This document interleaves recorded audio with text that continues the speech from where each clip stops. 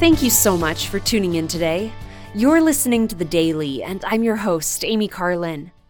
I've been thinking lately about how we can choose to be more perfectly honest in our day-to-day lives. We all have little pet habits, and sometimes these little selfish habits may lead us to dishonesty. Maybe you're not lying outright, but maybe you're doing something you wouldn't like anyone to know about. Maybe you'd feel the need to explain it away if you told anyone about it because it doesn't quite sit well with you or fit with your beliefs or your morals. I love reading about the honor of Carl G. Mazur, who was one of the founders of Brigham Young University. He said, "I have been asked what I mean by word of honor. I will tell you. Place me behind prison walls, walls of stone ever so high, ever so thick, reaching ever so far into the ground.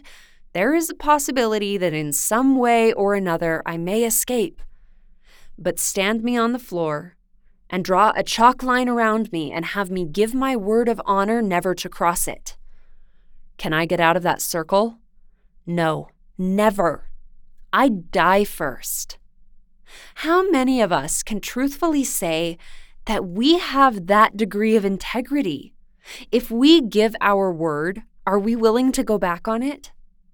We live in a time when people often don't have the courtesy to even formally withdraw from a commitment, whether it's an event, a relationship, or even a job.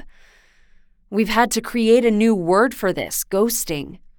I think that's related to integrity just as much as truthfulness is. In some ways, it's very easy to explain away a lack of honor. It's old-fashioned. No one expects you to keep to what you said. Anything important should be written down in a legal contract anyway. Everyone does little dishonest things all the time. The prophet Nephi had an explanation for this mindset. "And there shall be many which shall say, Eat, drink, and be merry, nevertheless, fear God. He will justify in committing a little sin, yea, lie a little, take advantage of one because of his words, dig a pit for thy neighbor. There is no harm in this, and do all these things, for tomorrow we die. And if it so be that we are guilty, God will beat us with a few stripes, and at last we shall be saved in the kingdom of God." Nephi was not condoning this thought process. He was doing quite the opposite.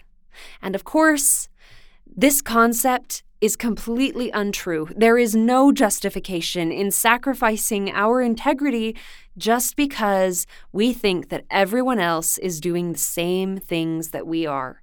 God expects us to live according to His standards and His commandments, not according to the world's expectations. Let's choose instead to stand a little taller each day, as President Gordon B. Hinckley suggested.